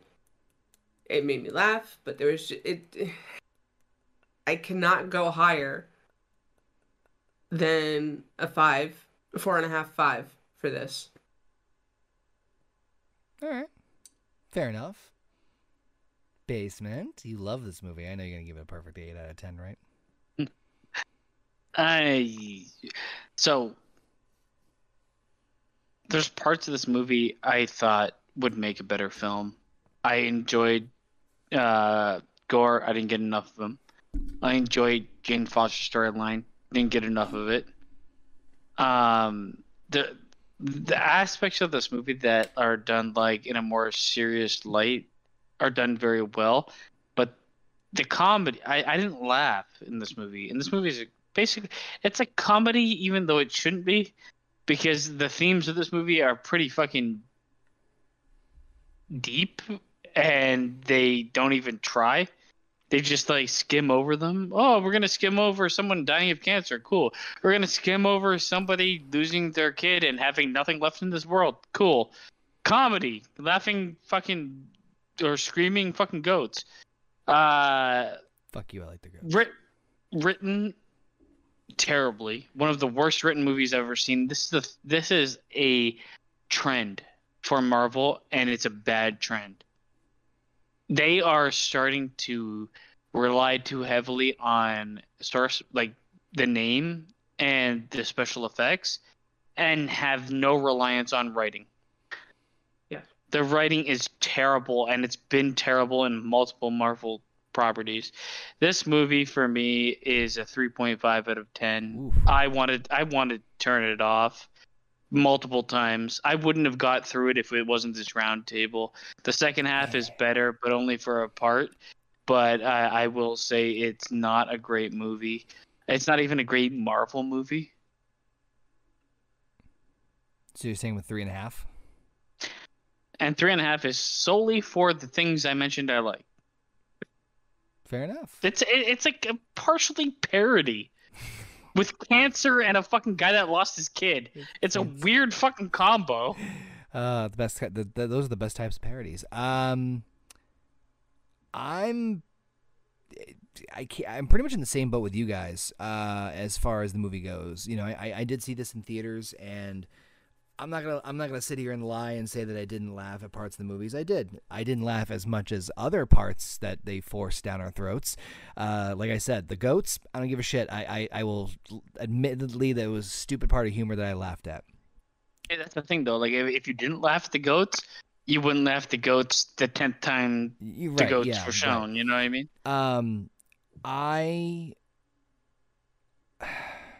I agree that the writing is probably it is the weakest thing of this movie, which is weird because overall the writing is not that great. But there are rare moments and things that happen in the movie where I'm like, what the fuck? They knocked it out of the park on that moment or that scene. What I'm saying, it's where the 3.5 comes from. It's infuriating.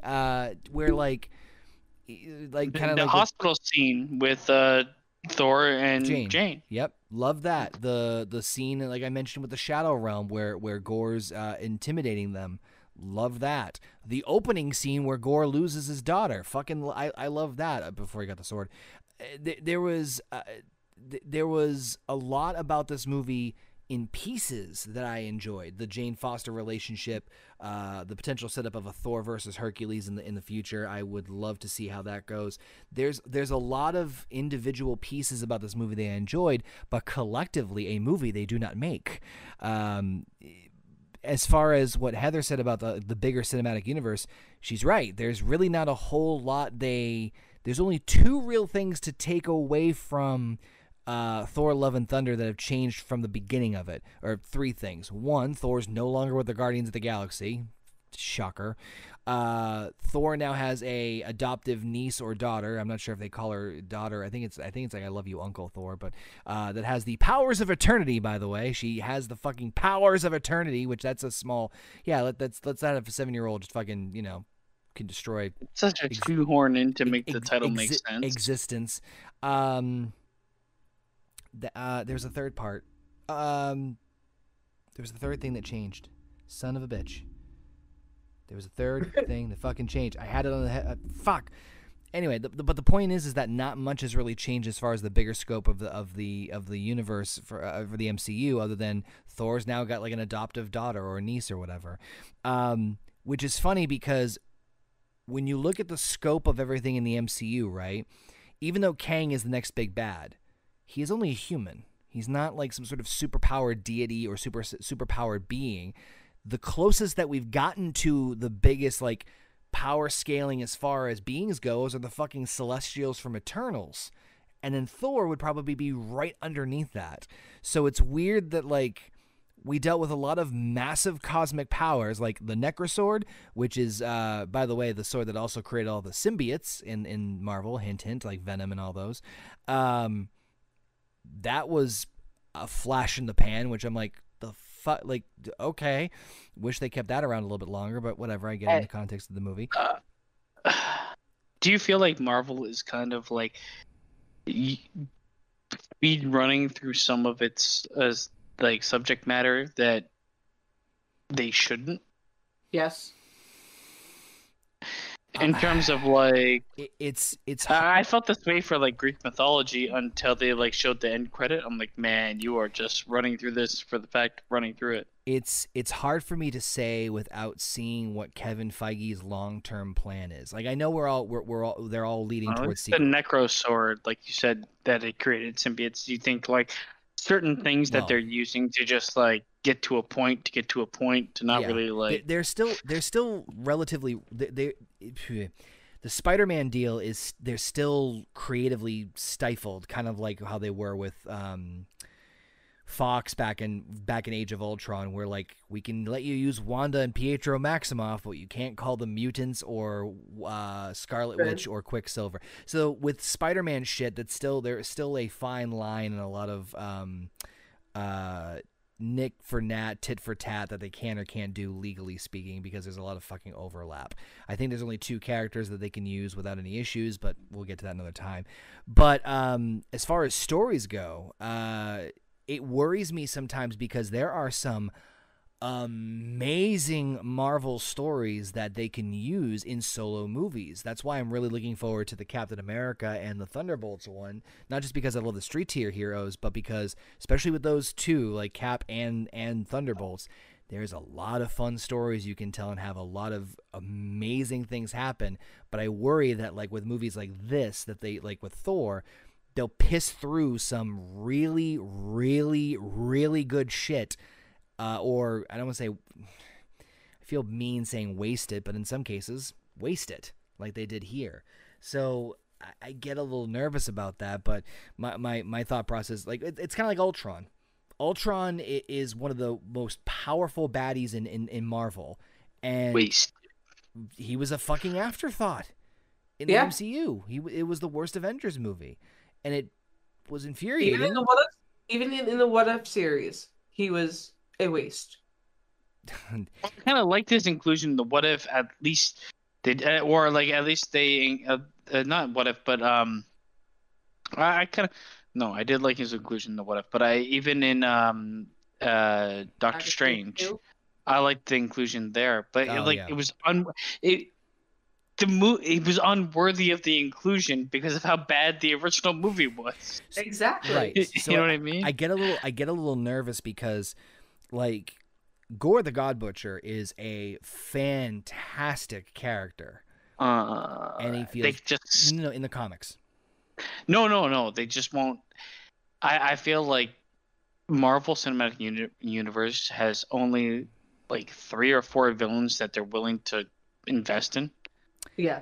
Everybody else can just be a block to be turned over. I think that they're looking more at the finish line than they are the steps in between. Yes. I would have loved if this introduced him as a character. I would have loved if some of these fucking Marvel movies didn't actually kill the villains in the movie. Like, Killmonger was one. There's a bunch of fucking villains that they tend to just like throw away, where it's like, if you're building up your hero side, you may also want to build up your villain side, but not killing them constantly. You know, like you can have a climax where they don't die. It's fine. Right. So especially with some of the higher tier ones. Yeah, especially with the higher tier ones, it seems like almost like a cop out. So I just get nervous when it comes to like seeing a movie like this, where it's like, man. By the way, this was very middle of the road for me too. I give it a 5 along with Heather because when it does it right, when the things I like about the movie are very, very good. I feel like it's insulting. I feel like the things that it does right are right, and they insult me because the rest of the movie is so bad. Yeah. We got to, you want some Infinity Scoops? Yeah, it doesn't deserve the good moments. It doesn't earn them. But it just does them randomly. But I'm gonna give it the middle of the road. But no, I worry a little bit. And but the other part of it is with Phase 4 kind of being like a resetting of the table. I'm really hoping that Phase 5, as we now approach Phase 5, has very little hopes. Well, I'm hoping if anything else, we get a little bit more focus on the bigger picture. That is my thing is like the last couple things we've watched. Then I know the next one. Marvel is kind of really heavily testing the waters for, I guess, like different genre of film. Oh yeah. And they do it in such a Marvel way, where it's like we're gonna test the waters into like a nuanced indie film, but we're gonna do it as if we're Marvel, and it's like it's not nuanced or indie. It's Marvel trying to be something they're not. I'll say this much: if there's a time to do it, Phase 4 is probably the time to do it. If they're gonna field test shit, I feel like they've kind of like turned away a certain amount of their audience. The thing is, like, the audience that they've turned away in Phase 4, the audience that have seen Phase 4. Phase 5 is where you'll feel that loss of audience. Yes. If Phase 4 doesn't reclaim it at the end, you know what I mean? Like, if they continue to push out mid-tier product, eventually the goodwill of their patrons will be lost, and they'll have diminishing returns. And I feel like that's where, like, even if the product might be better in Phase 5, they won't make the same bank from Phase 4 because of Phase 4's following. Yes. Right. I see what you're saying. I mean, I'm all for them trying different film genres to find new ways of doing Marvel movies. But at the end of the day, if they're going to do it like they did this, or like they did Moon Knight, or like they fucking did She-Hulk, they're not going to make any money. I mean, they will just barely make back what they put into making the movie in the first place. It's so weird because they seem to be pushing away general audience for niche audience. Yes. Which is a very strange business decision. And like Tex says, Werewolf by Night is one of the favorite things that he's seen because it's an homage to Universal Monsters. That's fine. And I'm glad you enjoyed it. But the fact of the matter is, how many of fucking actual Marvel fan base knows anything about Universal Monsters? You know what I mean? Like, who are these movies for anymore? I don't really know. I think they're casting a wide net. Yeah, and the net might be too wide. Yeah. You know what I mean? Where, like, nothing's really gonna, like, intrigue a vast audience. Where, like, if you go in the past and you look at all the Marvel movies leading up to and ending with Endgame, everybody could watch those. In my honest opinion, they weren't. And then after that, they started to get really niche, really weirdly niche for some fucked up reason. I know they did a lot of, like, virtue signaling and wanting to be part of, like, the new Hollywood, where it's like, no, my two dads and my two moms, and it's like, okay, cool, I don't really care, but it's odd that everybody in New Asgard is fucking lesbian, because how do you create new kids? Magic. The magic of Mjolnir. But, good shit. They stand over an open lava pit. Yeah, that's I found that pretty funny, and I like that. I stand over near an open lava pit. We hold hands for a month. Like, okay, if you want to tackle like a fucking gay marriage, go with that. That's cool. I'm good with that. Yeah. Fuck it. But that's gonna do it for Thor: Love and Thunder, as well as our thoughts on the Marvel Cinematic Universe at this time point. Thank you all so much for tuning in for this edition of the Marvel Roundtable. Thanks you once again to Canadian Basement and Heather, the tattooed mama, for joining me once again this evening. Guy, gal, any last minute tidbits before we wrap this one up? Please, God, let this be over soon. It will be. No, I mean, I don't like the thing is, I thoroughly enjoyed doing the Marvel Roundtable until about like 3 films ago. After Shang-Chi was done, I kind of, I mean, the thing is, Miss Marvel wasn't bad. Like, I will come out and say, like, it wasn't for me, but it wasn't bad. It wasn't a terribly made show. I enjoyed watching it in the moment. I am not going to rewatch it, though. No, it wasn't made for me, but I can at least say that it was not a bad made show. Right. This is a bad made movie, and I know what's on the horizon. It is like when I say just treat it as this is my Christmas present, all right? if I wasn't doing the roundtable, this is the nail in the coffin coming up. I know for a fact because I've seen some of it. I know for a fact for me, this is like if I want to turn this off, Jesus Christ, just wait 3 whole episodes just to get to the end. Oh man, we might have to do this like in. Do you want to do it in like portions? No, I'd rather just like rip the Band-Aid off. Portions. We might need to do it in portions. I don't know if I can watch 9-10 episodes and do a review of all 10 without killing myself. Yeah. I think it'd be easier because the episodes are shorter, and like, trust me, we're not there. There are going to be some. I mean, there's so much to talk about because it's so. I don't know. I'm telling you, I will not stop talking about how much I hate everything. Well, we'll debate that in a little bit, but thanks again to Tattooed Mama, Heather, and Basement for joining me once again. Of course, right here on the Horny Goat YouTube channel and the Horny Goat Podcast Network. So make sure you check us out, youtube.com/hornygoat, and check us out on your favorite podcasting platforms. When we return to the Marvel Roundtable next time around, whether it be one piece or several, we go back to Disney Plus as we take a look at the last Disney Plus show for Marvel's Phase 4, as we explore the West Coast side of things, all sorts of legal fees and all sorts of legal jargon, as we tackle a new side of the Marvel Cinematic Universe, introducing several new heroes, new comedy, oh joy, as we explore the law practices of She-Hulk, Attorney at Law.